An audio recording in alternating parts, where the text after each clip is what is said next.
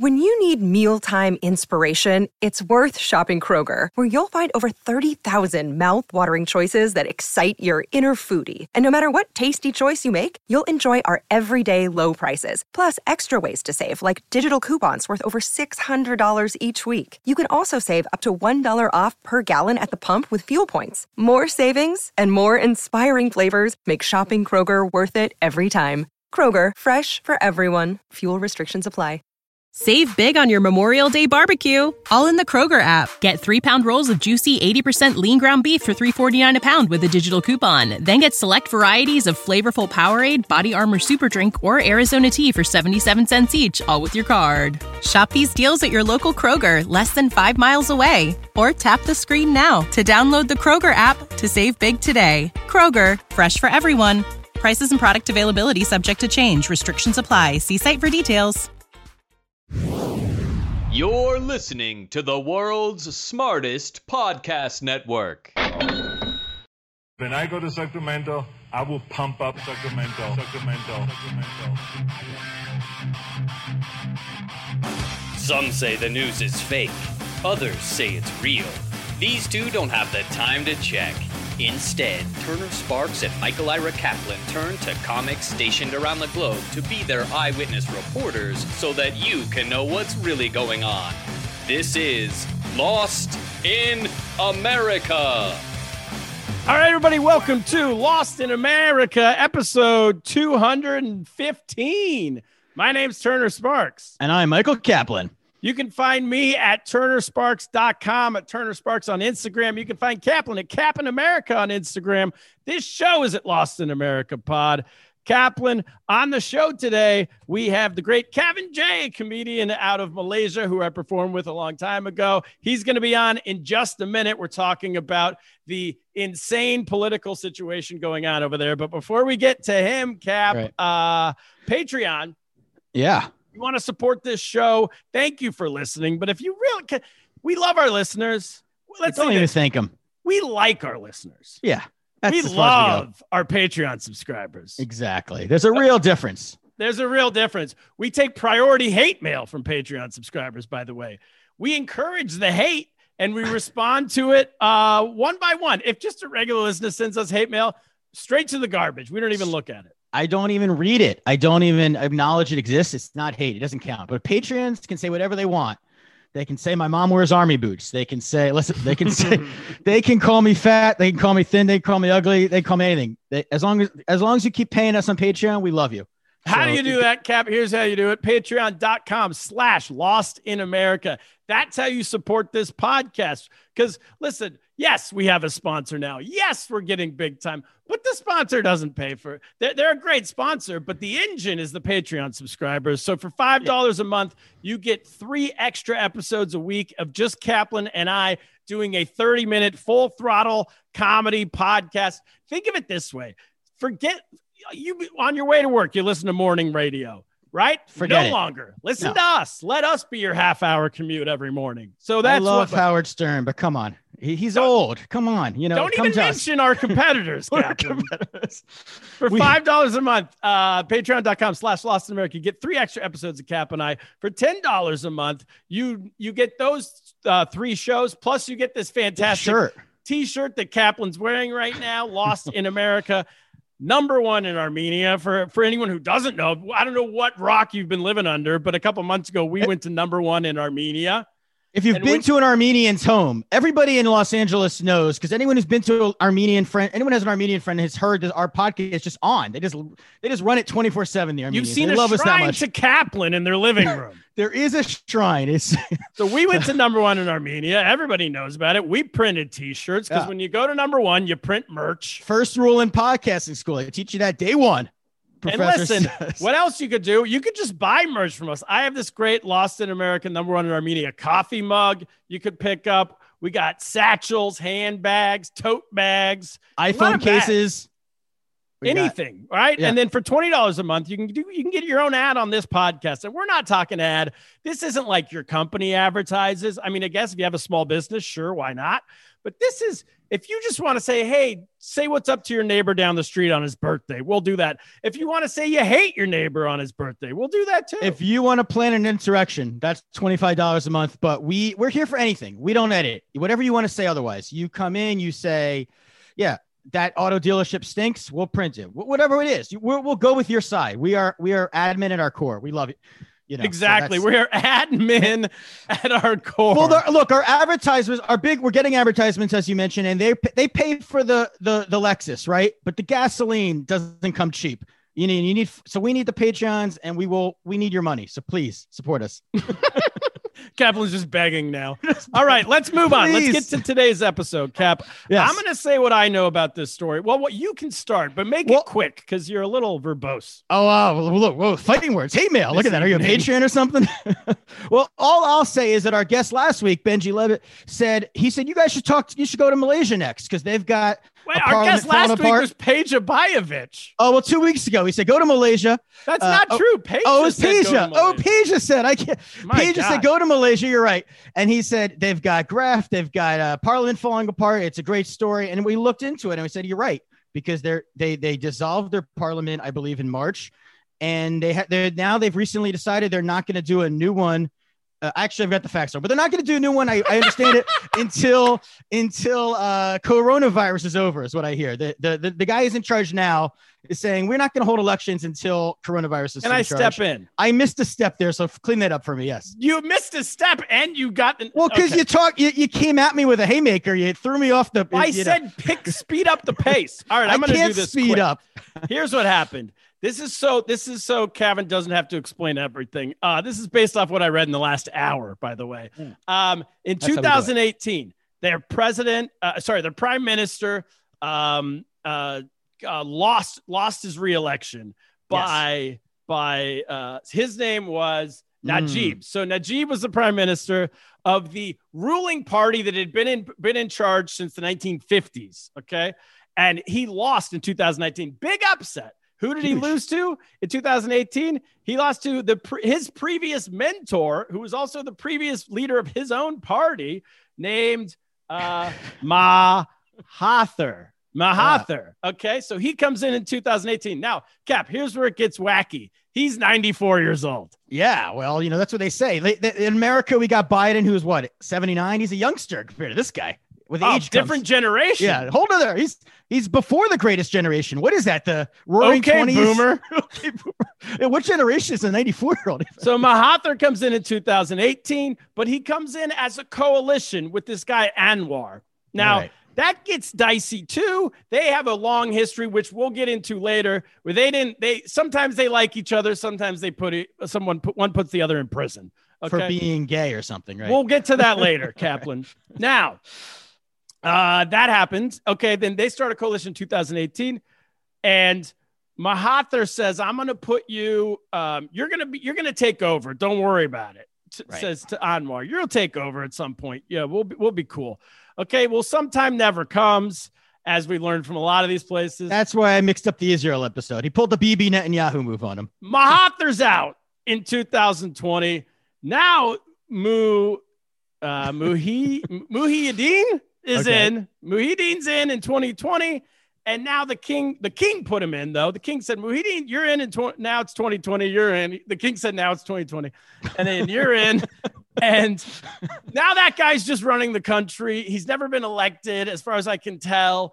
He's just put in as the prime minister, and it seems like, as you said at the very end, they're not going to have elections until the end of coronavirus. Right. Kevin, how did we do? Welcome. Wait. Before you answer that question, I want to introduce you properly. Kevin J is a fantastic stand-up comedian based in Kuala Lumpur, Malaysia.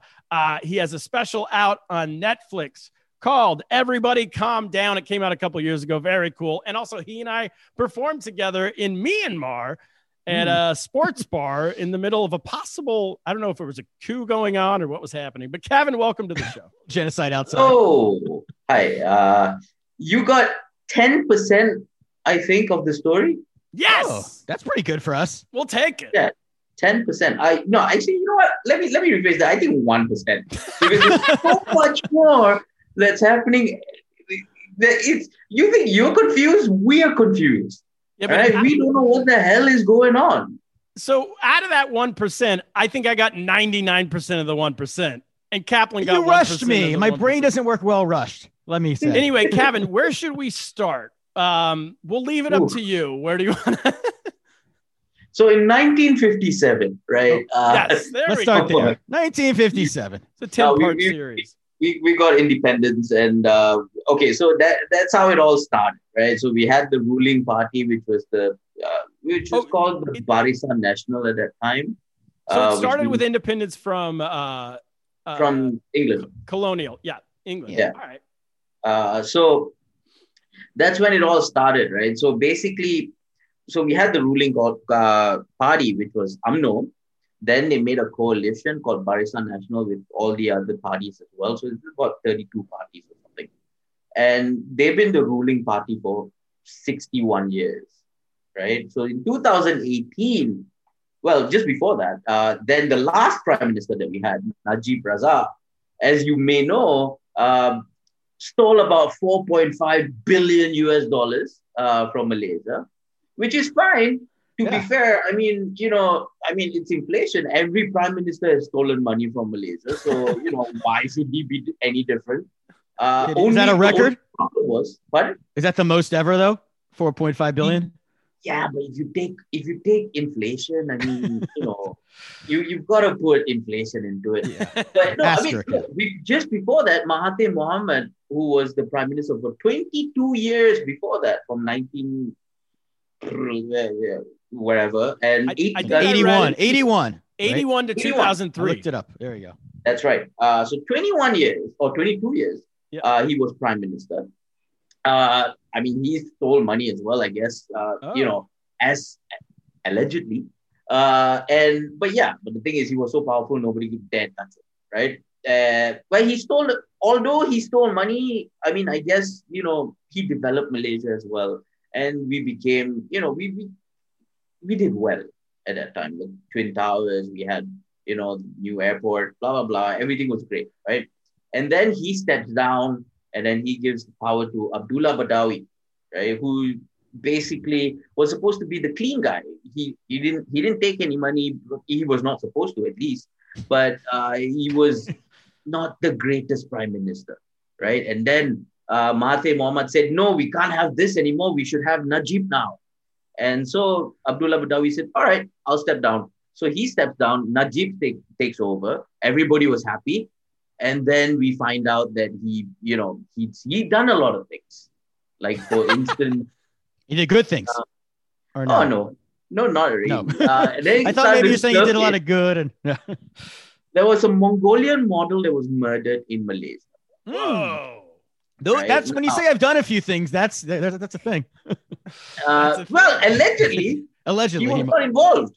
So, well, here's the story, right? Mongolian model was murdered in Malaysia. Now, how was she murdered? She was shot and then taken to the woods, and then they stuffed C4 up her crevices. Whoa. And blown up. Boom. Right? So, they found pieces of her remains, and they did a test, and it was her. So the thing was, 2 police officers of the special branch, or like the CIA kind of thing in Malaysia, was arrested, and they were charged with the murder, along with Najib's personal aide or political advisor. Right? So now the 3 of them were charged, but for some strange reason, Najib's personal assistant, which was Razak Baginda, now he was acquitted straight away. Like, nothing wrong. You can go ahead, right? And the 2 police officers were sentenced to death. Aye. Right? A little bit unfair system.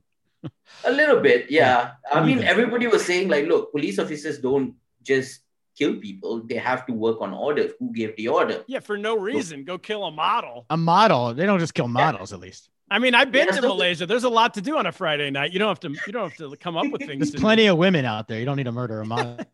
So the backstory to this was, when it came out during the trial, was that, so this model, Altantuya, was the translator for the purchase of 2 submarines that were bought from France. Right? She was the translator. And then she had an affair with Raza and allegedly with Najib as well. Now, we don't know if that's true or not. Again, it's still allegedly. Okay. And then what happened was she wanted her money. She wanted basically her share of the bribe that was happening. And she showed up in Razak Baginda's house. And Razak Baginda allegedly called Najib and his wife Rosma. And they sent in the special branch to pick her up and take care of her. Yeah. Right? So what year was that, roughly? This was in 2012, if I was not mistaken, or 2015, something like that. Okay. And that's before he stole the 4.6 billion, or he was in the... Oh, no, that was while he was stealing the 4.6 While he was stealing it, because the purchase of the submarines as well, that was when he was defense minister, right? So he was in charge of the purchase of the 2 submarines. Now, I can tell you this because I've seen it with my own eyes. Those submarines don't sink. I mean, submarines have one job. Not to, right? They go underwater. So you mean when you put the model in charge of picking the new submarines, it doesn't... She was translating? Was there bad translation? She asked for floating submarines, maybe. On she asked for a boat. She has to be exploded. I don't know. And what language is she translating? Like in Malaysia, people speak English. French people really can't learn English to the point where they need a Mongolian translator? Yeah, I don't know. She speaks Russian, French. She's like really, multilingual. And I mean, she was hot as well. Good for her. So anyway, moving on, God rest her soul. No, but she basically was blown up. So there's two police officers were stuck in jail, right? And then about 2 years later, their appeals went through, and they were like, you're free now.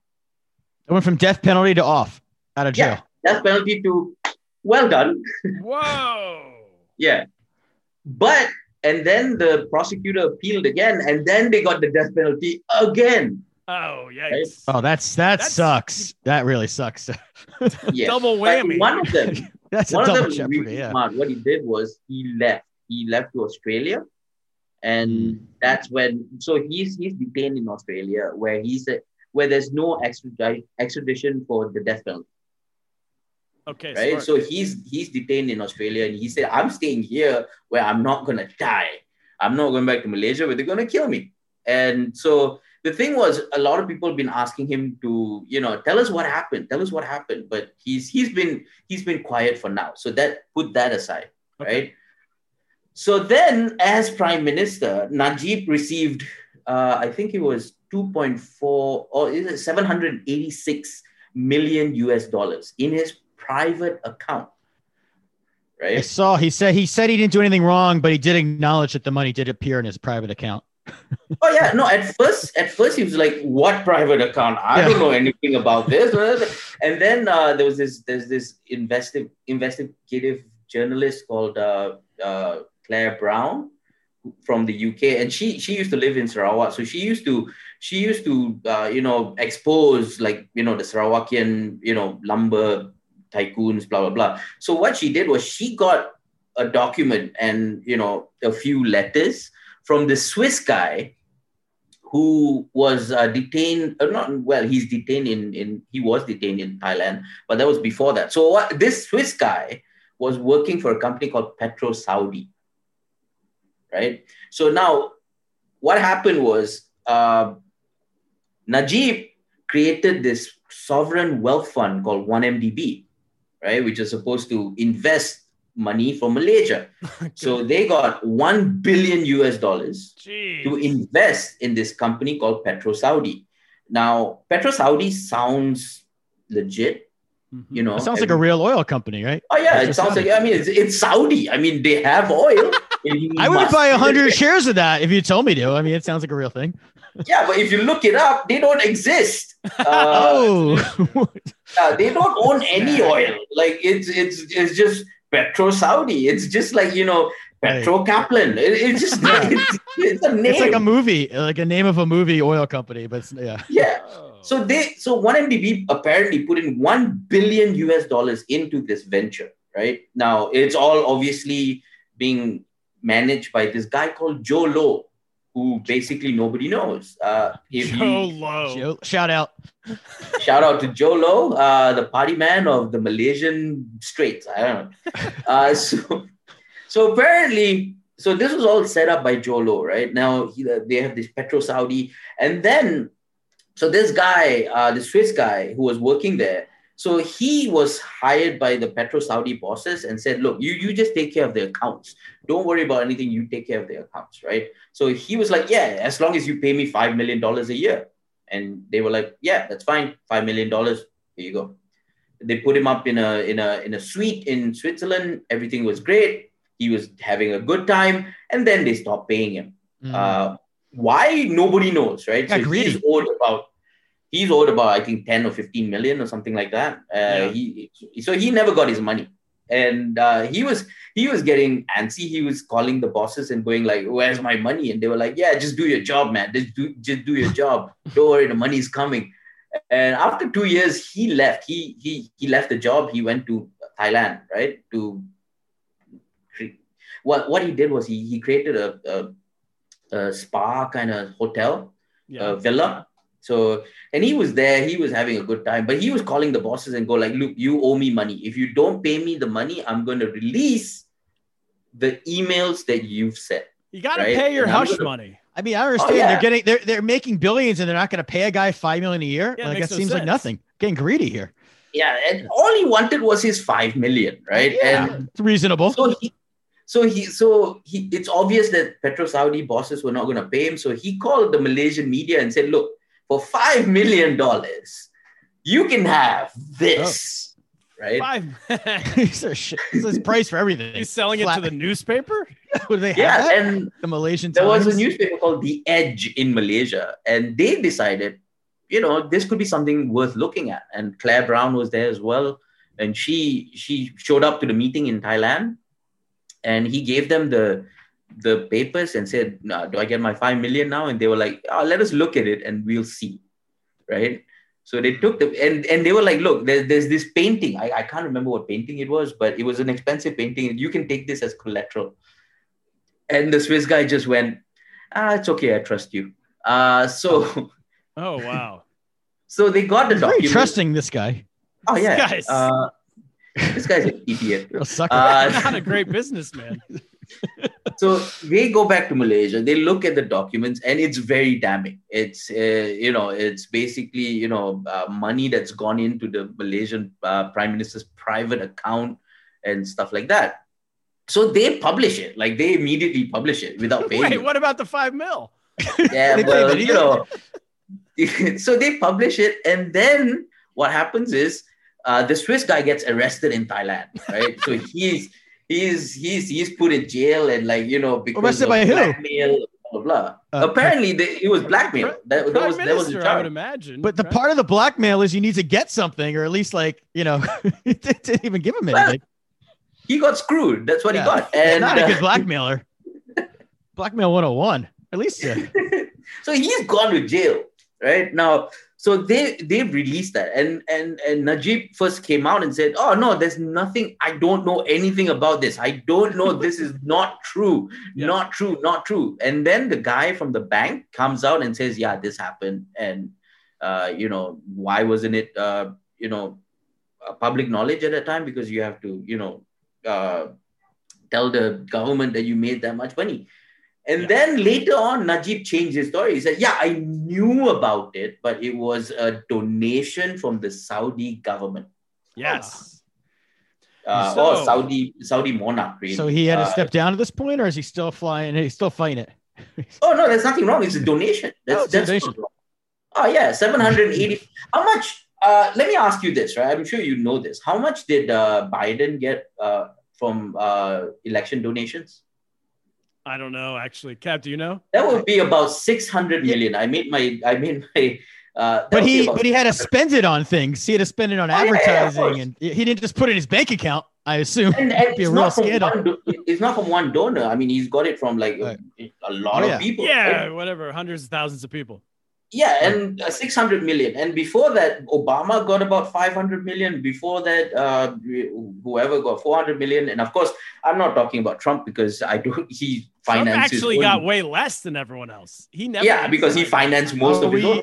Do any of these guys have anything to do with Petro Saudi? Do we have any news to break or no? No, not at all. I'm just doing a comparison. Okay. Like, the fact that, look, an American president gets about 600. Oh, he gets even less. Right. He gets less than them. Yeah, and this guy gets 783 million from one donor. Like, that's just... You need some campaign finance laws. We have caps and stuff from how much one person can give. I think it's like 2,300 or What was something. the name of that If I open an OnlyFans, I'm not Feingold. Yeah, go ahead. So he's like, no, this is a donation. Nothing is wrong. So the anti-corruption agency comes along and says, we're going to do an investigation on you. 2 weeks later, they said, you did nothing wrong. Tough investigation. He's their boss? Is that? Yeah, of course. You cannot investigate me. I'm investigating myself. That is exactly what he did after that, because he started a 1MDB investigation council, right? Yeah. And he's the chair of that council. This guy's awesome. And basically, over the years, found nothing wrong with their accounts. Sure. Nothing wrong. Like, even the CEO of 1MDB, this guy, he just goes around and says, look, we've got the money. We are not in debt. We're okay. The money is right here. We've got money. No problem. Right? We've been paying our debts. Yes, we are in a billion debt. Right? They've got $1 billion debt because that's what they invested in Petro Saudi. And they're like, look, we've got assets. We've got land. We've got this. We've got that. We've got money. No problem. We've been paying our debts. Right?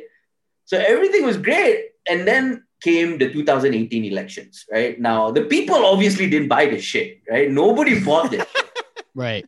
Nobody bought this. Can I ask, what are obviously the media is free. It's not a control. The media is not controlled by the government. So in the newspaper every day, are they reporting on all this stuff? It's very common knowledge. No, the media is completely controlled by the government. And it is. Not because of the fact that the media is owned by the government. No, it's because the government comes out with licenses, right? So basically, every year your license gets renewed for a media company, right? For papers, for the TV, the radio. And I used to work on radio, so there were so many things we couldn't say because of that, right? So the moment you go against the government goes, all right, your license gone. So this the British lady, though, she wasn't working for a Malaysian newspaper or media. No. She works for her own blog. Got it.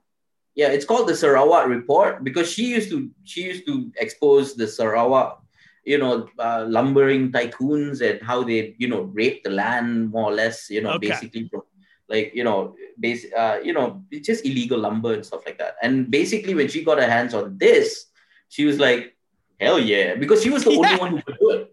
Yeah. And the Edge as well, because when the Edge, basically a Malaysian newspaper, published it, they came up with a headline that was, this could be our last issue. Yeah. Was it? What happened to them? They got their license got revoked. That was their last. It was their last issue. It was. Go out with a blaze of glory. If you're thinking of getting out of the business anyway, you might as well.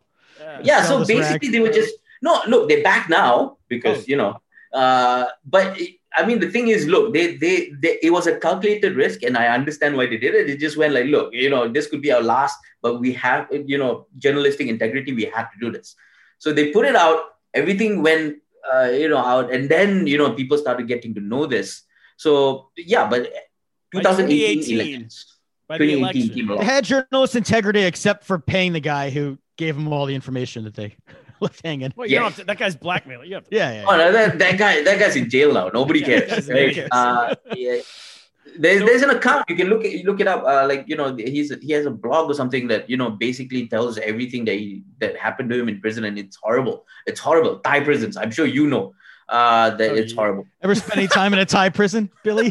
I don't know. You look like someone who would spend time in a Thai prison. Me? Yeah, possibly. Yeah.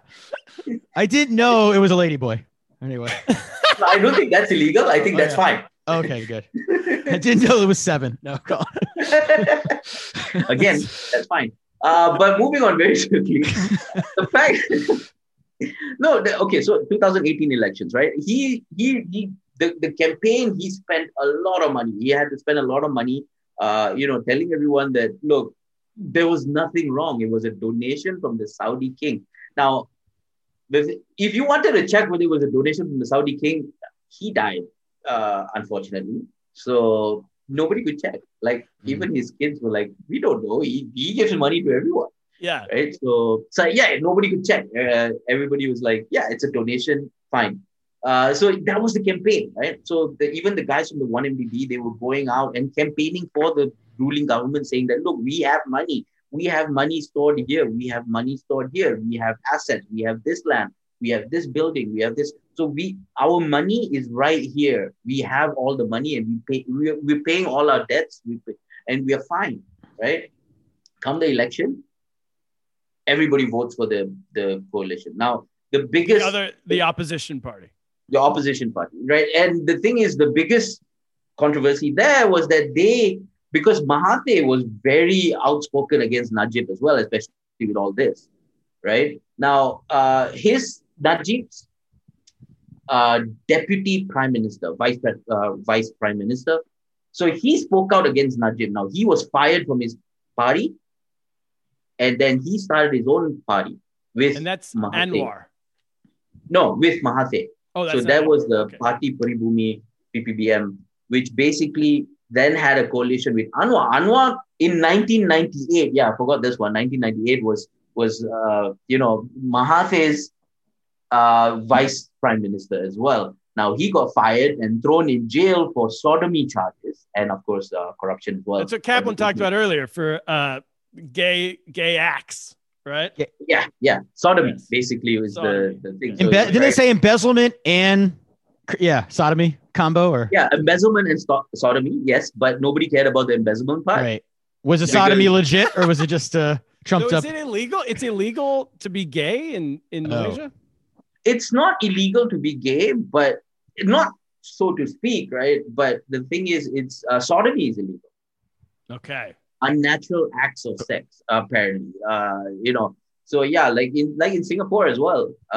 In Singapore, it's a bit more relaxed because even blowjobs are illegal apparently. I just found this out. And in Singapore, like if you give a blowjob, you must follow up by sex. Whoa! If not, it's illegal. You hear that, ladies? Yeah, you have no getting out of it. No saving yourself till marriage with the blowjob. Oh, Jesus. Yeah, I wish I went to high school. I wish I went to college in this. I know. This is in Singapore. In Malaysia, blowjobs are illegal, right? Ooh. It's not. It's blowjobs, anal sex, titty fuck. I don't know. Wait, female to male blowjobs are illegal? No. Because it's an unnatural male to male, it doesn't matter. All blowjobs. You can't give yourself all one blowjobs, if you get limber. Yeah, nothing. That's all. Not, but it's not enforced unless you are the vice prime minister of Malaysia. What if you were a cop and that was your beat? Yeah, blowjob beat. Just busting into people's houses. Every car you go by and on the lookout point, you're looking at it. You're like, It's funny you should say that because we do have a vice police and basically the religious department of Malaysia called JAKIM. So they have in every state they have this vice police and they knock on hotel doors in the middle of the night to make sure that nobody's having unnatural intercourse. Yeah. Speaking of none of that, I don't know. That's a good segue. Speaking of none of that. It's time to advertise a children's cereal, Kaplan. Yeah. Actually, this is our sponsor, Kevin. Magic Spoon. This is the number one cereal in our hearts. I think in the world. I think it's fair to say in the world. Just don't fact check that. It's not just a cereal; it's a way of life. This cereal is taking over the world right now. Kevin, you remember when you were a kid? I don't know what cereal was like in Malaysia when you were growing up, but here it was like there was two families. There was either the family that just said, "Hey, kids, do whatever you want," And those kids ate just all that sugary cereal. Like you had to, it was basically like just having a big bowl of sugar for breakfast. And apparently in the 80s, the boomer parents thought that was a good idea. That was one half. If you're like that, you end up like Kaplan. If you're like that, your kids end up bribing people and embezzling money. Exactly. The other one is you end up like me or a cop. We could say the people we were talking about earlier, where you the other kids got the kind of just bland cereal. It had no sugar in it, but it was healthy for you. Yeah. Now we have Magic Spoon. This combines both. This is all the sugary cereals you had as a kid, all the flavors, except for there's no sugar in it. So they have for cocoa, fruity, frosted, blueberry. Those are the flavor options, plus a whole bunch of other flavors. It has 0 sugar, 11 grams of protein, 3 net grams of carbs in each serving. It tastes amazing. It's too good to be true. It's keto friendly, gluten free, grain free, soy free, low carb, GMO free. Kaplan. And we should tell people that we haven't mentioned this before. We have big news this week. Yes. If you go to magicspoon.com /lost, you enter in the promo code lost when you're buying at checkout, you don't just get free shipping. You know, people said free shipping's not enough. We want more. We heard you. We've made it happen. You get $5 off. Yes. Here's what happened. Your entire order. They said since we started working with Magic Spoon, and Kevin, we've been doing this podcast for 4 years. This is our first ever paying sponsor. So we need our listeners to buy Magic Spoon so we can continue not feeling like losers. So we need them to buy it. We could keep the show going, but they said, listen, guys, we're going to give you free shipping for all your listeners if they go to magicspoon.com/lost and use the promo code lost at checkout. We said, fine, that sounds good. Kaplan was hearing from the listeners the past couple of weeks. He went over to the Magic Spoon headquarters. Yeah. He told them, we need more. I said, tough times are tough. They said, we can't give you more. We're tight. And he said, I don't care. We do need more. They said, fine, Cap, for you, $5 off. $5 off. And let me just tell you something, in my family, we're talking about routines and everything. It's one of those things when you grow up and you have children, you want to like relive what you did as a kid. You want to sit down, have a family meal together. You have dinner, you talk about your day, but with the quarantine, you just don't do it. It never happens. The TV's on, everyone's eating at different times. Nobody wants to talk. Everyone's on their phone. The other day, something magical happened in my home. Breakfast time on a Saturday, pulled out the Magic Spoon. Ruby Kaplan had a bowl of blueberries she wanted. Teddy Kaplan wanted a bowl of Frosty. Randy Kaplan wanted this cocoa that I'm holding up. I wanted a mix of everything. I took a little fruity, a little frosted, a little blueberry, a little cocoa. I put it all in a bowl, sat down. It just happened naturally, organically. Didn't plan it. Sit down and I looked up and we were all just sitting there talking about our day, what we're going to do today. We're eating cereal, no phones. No like a 1950s family on TV. We were transformed to 1950, but with less sugar. It was magical. You're like the Cleavers. We were the Cleavers, the Kaplan Cleavers. It was, and then I looked at the box. I think Ruby actually pointed out to me. She said, Daddy, what does that say? And it says on this box, hold on to the dream. And, well, speaking of holding on to this dream, Kaplan, one thing we've also failed to mention, happiness, 100% guaranteed. Happiness, Kevin. Have you ever heard of a company guaranteeing happiness? Hold on. How do you guarantee 100% happiness? You have a damn good product and you give people $5 back. That's no, and if they're not happy, I think if you're not happy, they'll give you your money back. I mean, I don't quote me. I'm only reading the ad. Yeah. If you're not happy, on the website now, I'm buying like 3. Do they send outside of the US? Oh, that's the issue. That's going to be the next time I go down there. The next time I head to headquarters, I'm going to kick some tables over and say, we have an international audience. Kaplan put on his 3-piece suit to get his $5 off. He's going to have to put on a 5-piece suit to get him to ship international. How are people in Azerbaijan going to buy this? Well, Azerbaijan, they don't like us. We do not have, that's our lowest rated. That's not even a bit. We've looked at the numbers. We have like 1 listener in the whole country. You know what we told you earlier? We're the most popular podcast in Armenia. Yeah. We're also the least popular podcast in Azerbaijan. The Armenians are going to eat this cereal so that they're ready for the next war. They're going to be in better shape. The Azerbaijanians are going to be fat from their sugar and they're not going to see it coming. Yeah, that's how an underdog wins. It's like a when Rocky you go in your movie. 5-piece suit cap, you got to make sure that they ship to Azerbaijan. I mean, to Armenia. All of not our allies. Azerbaijan. Yeah, we want our allies. Only allied all the countries. countries we do podcasts with that we have a good relationship with. Malaysia, we're gonna figure it out because look, it's Martin Luther King Day here in New York, here in America. He had a dream. I have a dream. Hold on to the dream. Eat well. It's not too late. New Year's, all that stuff. Make a resolution. Lose weight. I'm gonna do it with you. I'm gonna lose some weight. Look at me. I'm disgusting, but I'm changing. Kaplan's disgusting. And scene. Now, a word from your local sponsors. All right, we're back, Kevin. Back to the blowjobs. Let's skip ahead. I want to skip ahead because we're already halfway through, and this story is that was a great amazing. segue. What's that? Yeah, that was a great segue because that's exactly how the ruling party was selling re-election in 2018, and it was like how great. we sell Magic Spoon. Oh yeah, exactly. Not as well. No way it was as well. Good job. You get $5 off if you vote. Actually, they got a little bit more, about 100 ringgit. I think there was about $2. Maybe 100% happiness guarantee, but unlike the Malaysian prime minister. This is Magic Spoon. We just keep going. We can't stop the spot. Magic Spoon. All right, let's skip ahead. So let's get to 2018, Najib loses and Mahathir wins. Right? Mahathir takes power, right? So now he's back. He was the 4th prime minister, also the 7th. It's weird, right? He's so the he's 94-year-old we mentioned earlier. Yes, he was 93 when he took power. He's 95 now. And was he popular when he was on the first time around? Did people they welcome him back? Was this a What's his seat? Is he like a grandfather? Oh, we all love him, or is he like a kind of a ruler dictator type? Oh no, at that time we all loved him because he spoke up against Najib and nobody else was. And the fact that he had and at that time everybody was like, oh, the savior, and he promised to give Anwar the prime ministership in 2 years. This was in 2018.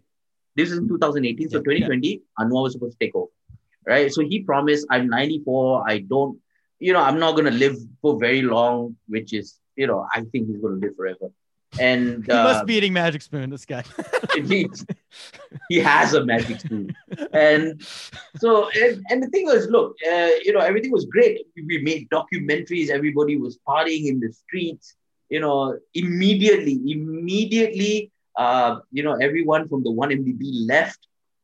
They raided Najib's house and they found just lying around, I think, about $280 million just lying around. Whoa. Which is in like a suitcase or something? In cash? Yes, actually, no, it was in suitcases. I kid you not. Oh my God. It was in multiple suits. So they raided his house, one of his houses.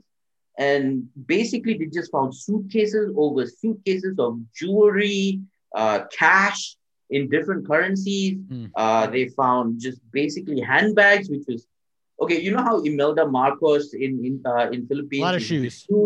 Yeah. So Rosma, who was the prime minister's wife in Malaysia, she's with handbags, right? So Belkins, all sorts.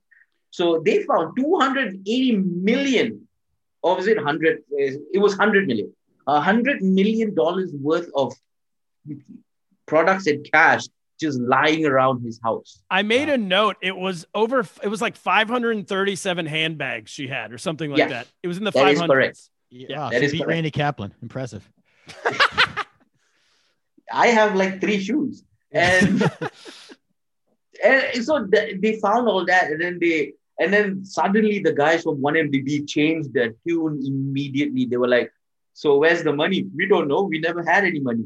Right. So this is his party. Yeah, they now. Yeah. So this was 3 weeks ago. They were saying 1MDB has the money. We've been paying our debts. Blah blah blah. Yeah. The moment the opposition takes over, they look at the accounts and they go, "Yeah, we never had any money. Right? Yeah. We were lying." Of course. So basically, they found out that they haven't paid their debts. They haven't paid the interest in their debts, and they've owed more than $1 billion in debts. And the fact that the company was basically just being bailed out by the government with the funds. So it was government money. It was taxpayer dollars that were paying these debts. Of course, yes. Everything just crumbled, right? Najib tried to run away. This was my favorite story of the whole thing, right? So he came out, he said, look, we've lost the elections, blah, blah, blah, and then gets into a car and drives straight to the airport, right? To get out of the country. That's not a good sign. Yeah, he didn't contest the results. He didn't say it's a minion or anything. He just no. It's leaving the country. I'm out. He was just saying, "I'm tired. I'm going on a holiday." That's what. I'm leaving my handbags behind.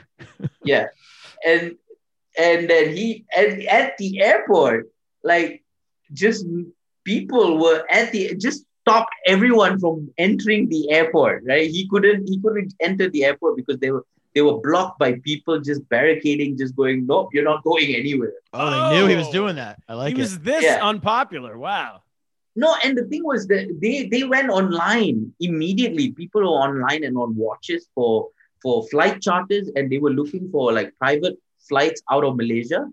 And they found the one that was registered to Najib or Najib's aid, and they just blocked that flight. They just like, no, you're not going anywhere. Whoa. Clever. Yeah, so he had to stay. And then, everything was great. 2018, we had, we were showing off to Singaporeans that we could have an election. We had democracy and, we were showing off to the world. And then 2020 hit.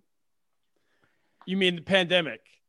Yeah, not only that, pandemic hit, yes, but also the fact that, look, in the coalition, the coalition crumbled. The 94-year-old Mahathir's coalition crumbled in February 2020. Yeah. Right. Yes, in February 2020, what happened was, so he was being pressured because it was 2020, it's 2 years after the election. He was being pressured to say, step down. You're 95. Just step down, chill out. Just retire. Retire. Just, you're 90. Yeah. Shut the hell up and just leave, and give it to Anwar, right? And apparently there were people in Anwar's party who were not happy with, being second fiddle as well. They wanted to be prime minister. Because they had won as a coalition, but yet Anwar's side, his part of the coalition, didn't have much power. Right? Is that right? Yeah, no, the thing is they were the highest number of seats in the parliament, so they had power. But the thing was that because of how Malaysia works, so basically, a lot of people from the then opposition switched sides. So UMNO, the party that was in power before the 2018 elections, so a lot of the member of parliament switched sides to Mahathir's party, right? Mm-hmm. So because they still wanted to be in power, so they switched sides.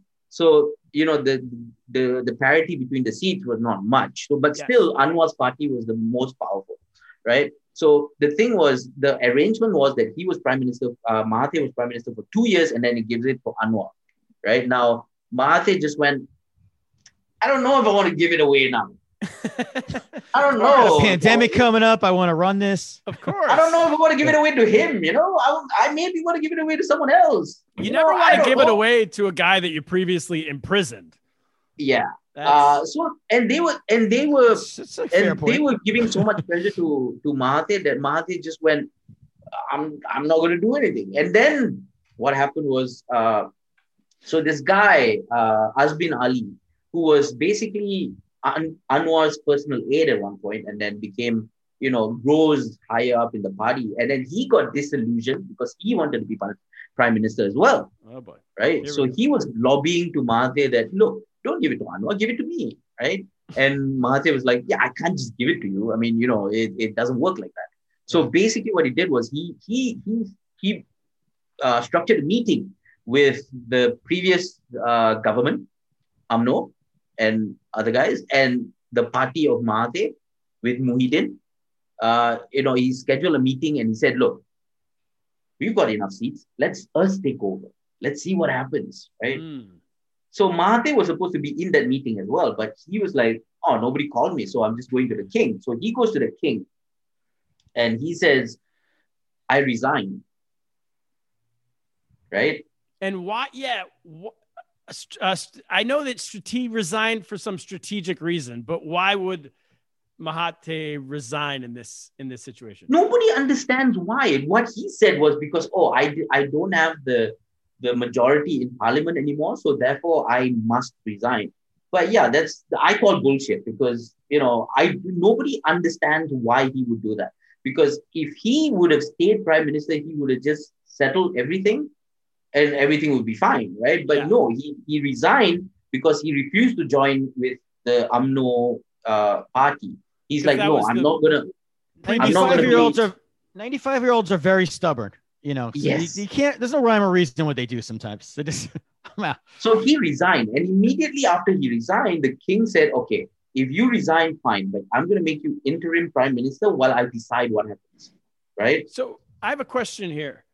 Does the king have the power? I guess the king does have the power to just pick prime ministers, because normally it goes to a vote, right? Right. Okay, I have to tell you this. We have 13 sultans, right?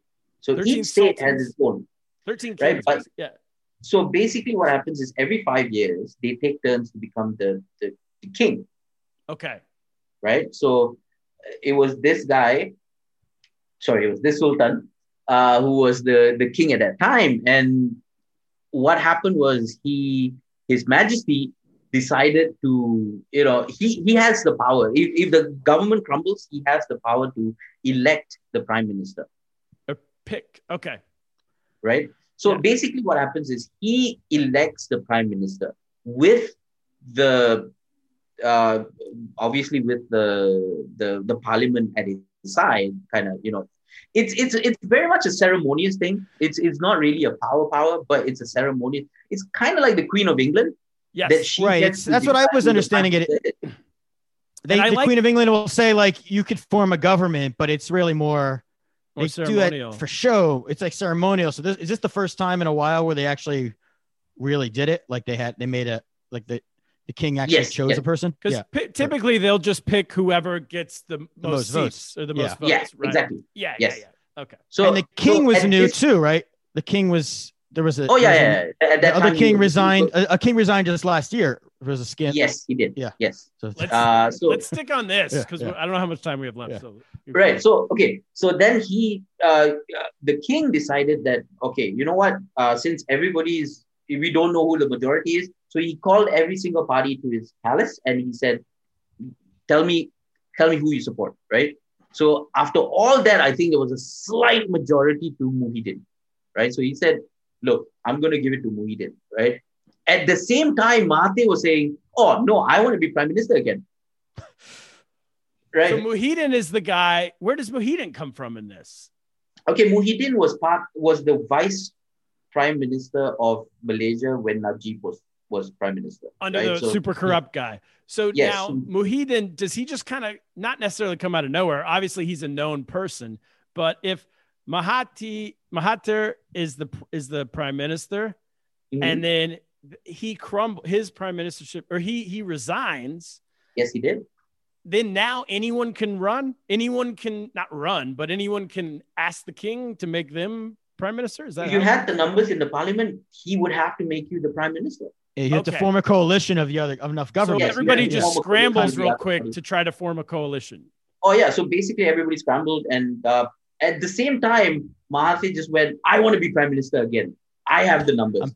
But why did he resign? Why did he resign then? I don't understand. Nobody knows. Nobody understands. He's 90 old people. I'm telling you, this is ridiculous. They're not This is like when you take your grandpa to like a diner and he's like, I don't want to eat here. They have nothing good. And then you leave and he's like, I'm hungry. Let's go get something to eat. Exactly. They burnt the eggs. I told him I said burn the fries. Well done. And they're burnt. We're leaving. That's what old people do. It's not logical. So yeah. At that point, the king just went, I'm not looking at anybody else. I'm just, Muhyiddin, you're the prime minister, right? So the king didn't want to deal with it. So he said, Muhyiddin, you're the prime. And this is in February of last year. Yeah. So, and then Muhyiddin took over. And what do the people think of this? Like, were the population generally in support of this, or? No, not at all. Oh, okay. I mean, we voted for a government, and now the problem was Muhyiddin's coalition involved the party that was, corrupt, and basically voted out over 2018, and we were celebrating, and now they're back in power. Back, yeah. Right? Wow. And Najib, who's part of that party, what's his name, Zahid Hamidi, which is another guy who's okay. So Najib is facing 36 charges in court, right? Zahid is facing about 40 something charges as well. Now there were other senior members of the party that were, also facing a lot of charges currently happening as well. So now they are in power. So everybody was just upset that, since they're in power, they're just going to drop all the charges because that's what happens to people. Oh, so once you get your power back, you can almost make yourself you can pardon yourself of sorts. Yeah, of course. You don't pardon yourself, but you control the courts and you tell the judge, like, look, if you want to survive, just drop the charges and everybody wins. And here's some handbags as a little tip. Here's some handbags for your wife. And so there's and now there can't be the king has decided no election because of coronavirus. Is that right? Okay, so that's a whole different story as well. So now in the end of 2018, Anwar suddenly stepped up and said, look, I have the numbers. Right? End of 2020. End of 2020, yeah. So he just went, I have the numbers. I have enough members of parliament in support of me to become prime minister, right? So just before that, we had a state election in Sabah, one of the East Malaysian countries, and we were doing well with the numbers. We were great with COVID. Numbers. We had 2-3 cases a day, not many deaths. It was great. Everything was, we were doing well with the pandemic. And basically what happened was when that election happened, that was when Muhyiddin and the UMNO party, which was the corrupt one, decided that if we win this election, we can show everyone that, we're still in power and we still want it. This was their election, right? So what they did was they put every single resource they have in that election. Every single one of them traveled to Sabah to, campaign without masks, without, it's very rural. So it's very poor.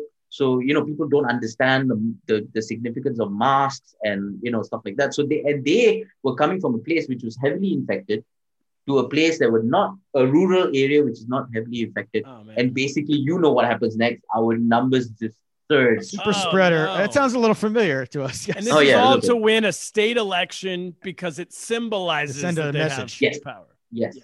So then your coronavirus numbers start spiking nationally as a result. Yeah. It does sound familiar, doesn't it? It spikes like crazy, and they win the election. They do win the election, which is fine.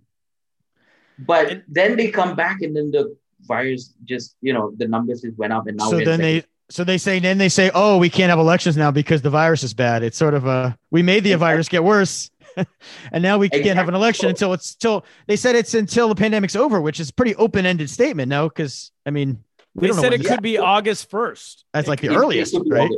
Yeah. So basically what happened was Anwar came out and said, we have the numbers, blah, blah, blah. And then the UMNO party, the corrupt one, basically said, look, we're in a loose coalition with this Muhyiddin party, right? We're not really friends. We're just acquaintances. Yeah.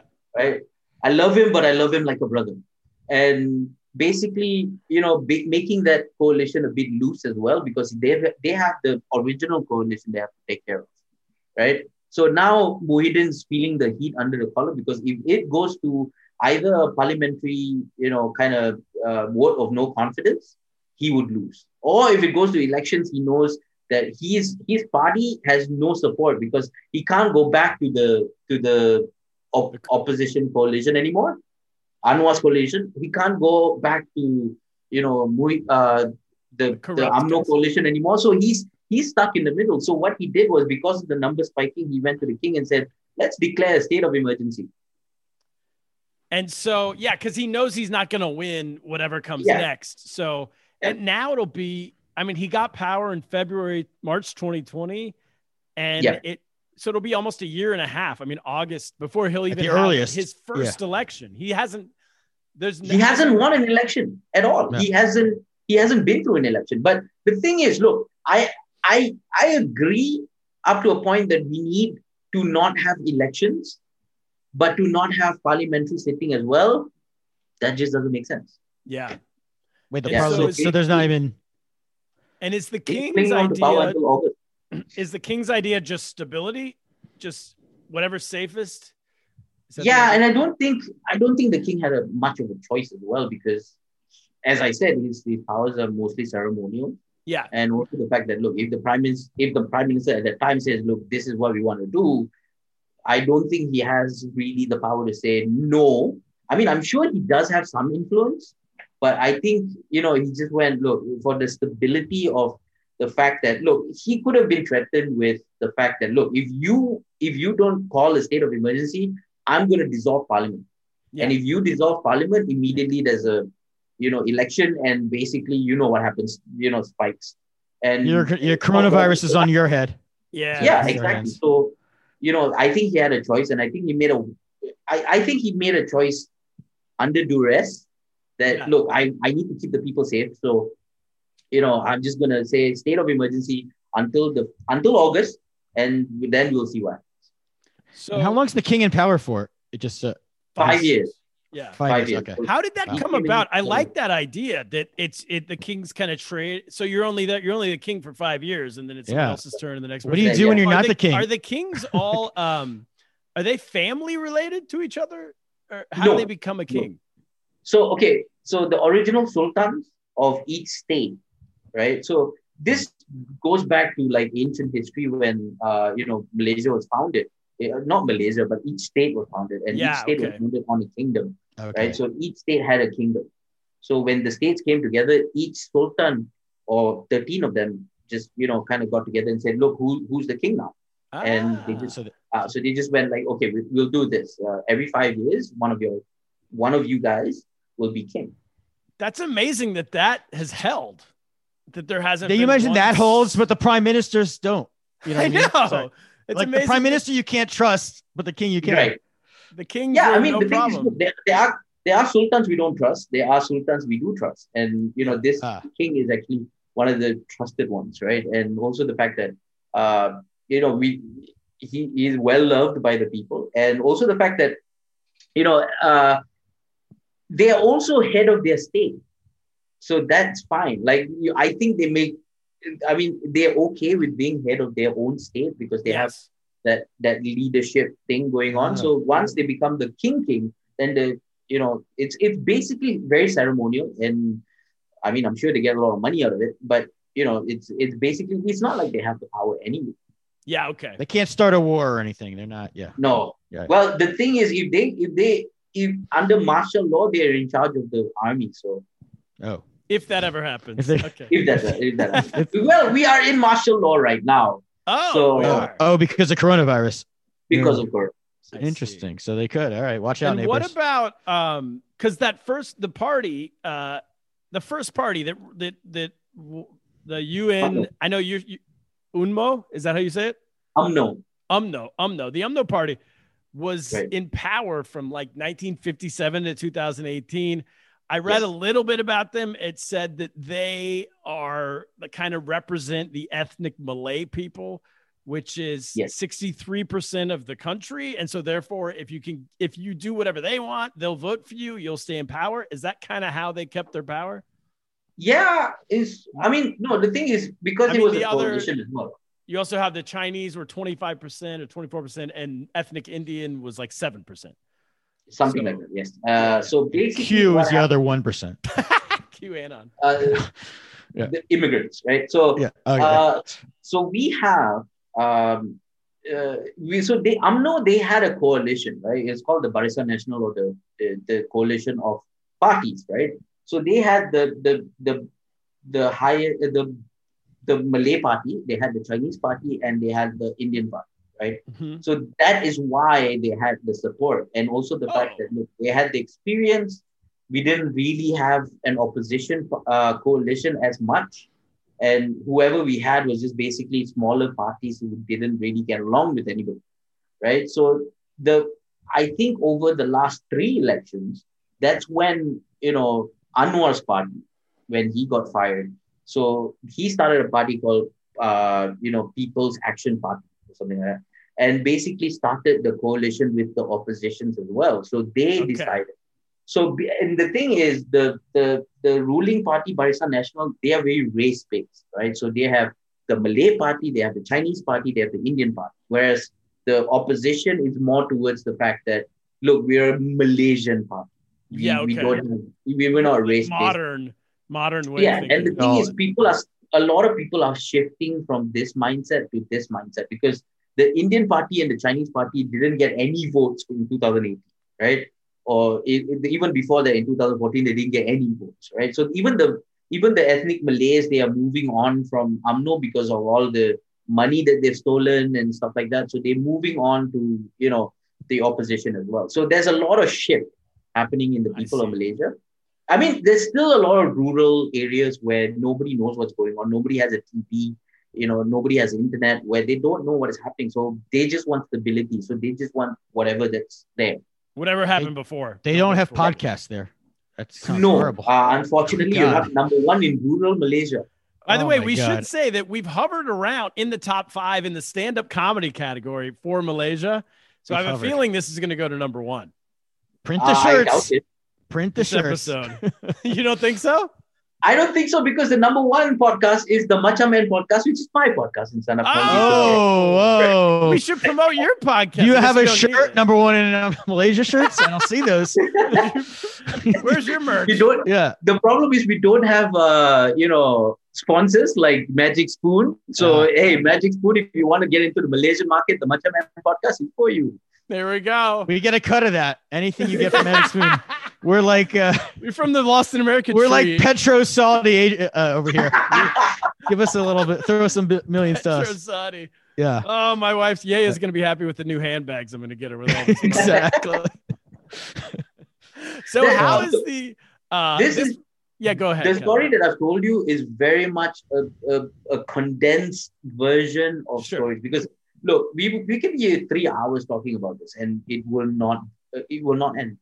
I mean, there's a million other questions I didn't even get to. I'm almost like at some point we need a part 2. I want to get into how historically how the race. It's interesting to me, the Indian, Chinese, Malay groups, and then I've seen it in comedy. Like when I come out and perform with you guys, a lot of the jokes go back and forth that way.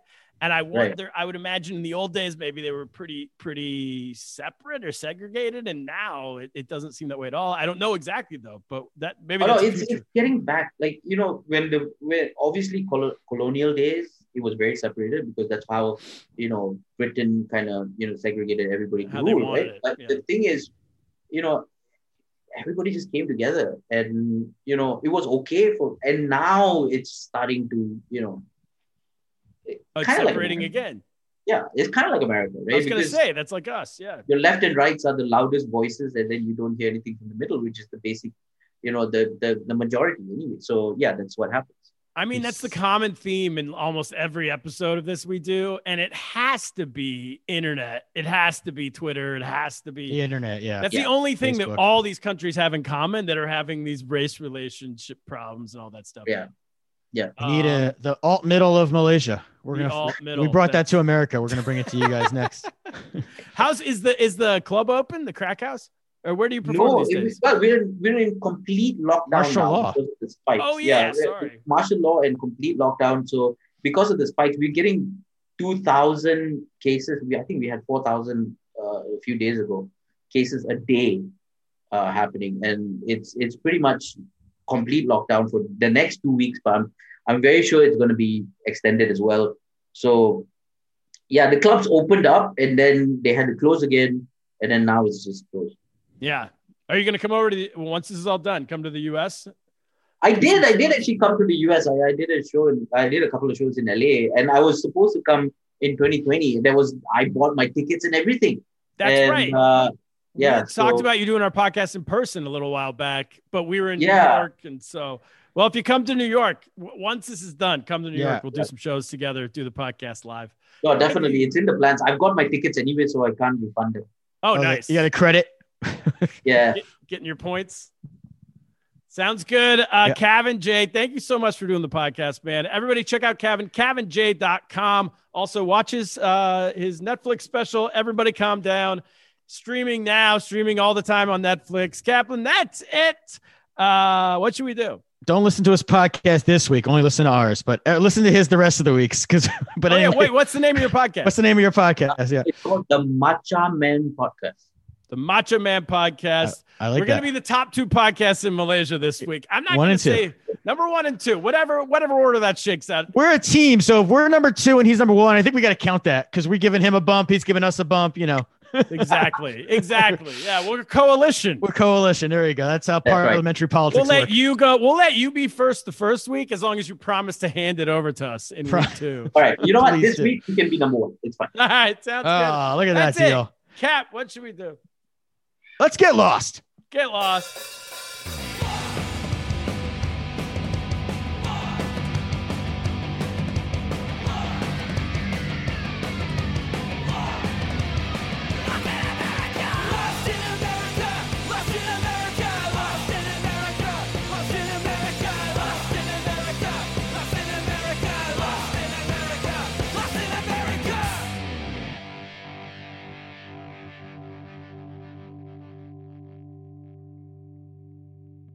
This is the story of the one. As head of maintenance at a concert hall, he knows the show must always go on. That's why he works behind the scenes, ensuring every light is working, the HVAC is humming, and his facility shines. With Grainger's supplies and solutions for every challenge he faces, plus 24/7 customer support, his venue never misses a beat. Call quickgrainger.com or just stop by. Grainger, for the ones who get it done. When you need mealtime inspiration, it's worth shopping Kroger, where you'll find over 30,000 mouth-watering choices that excite your inner foodie. And no matter what tasty choice you make, you'll enjoy our everyday low prices, plus extra ways to save, like digital coupons worth over $600 each week. You can also save up to $1 off per gallon at the pump with fuel points. More savings and more inspiring flavors make shopping Kroger worth it every time. Kroger, fresh for everyone. Fuel restrictions apply.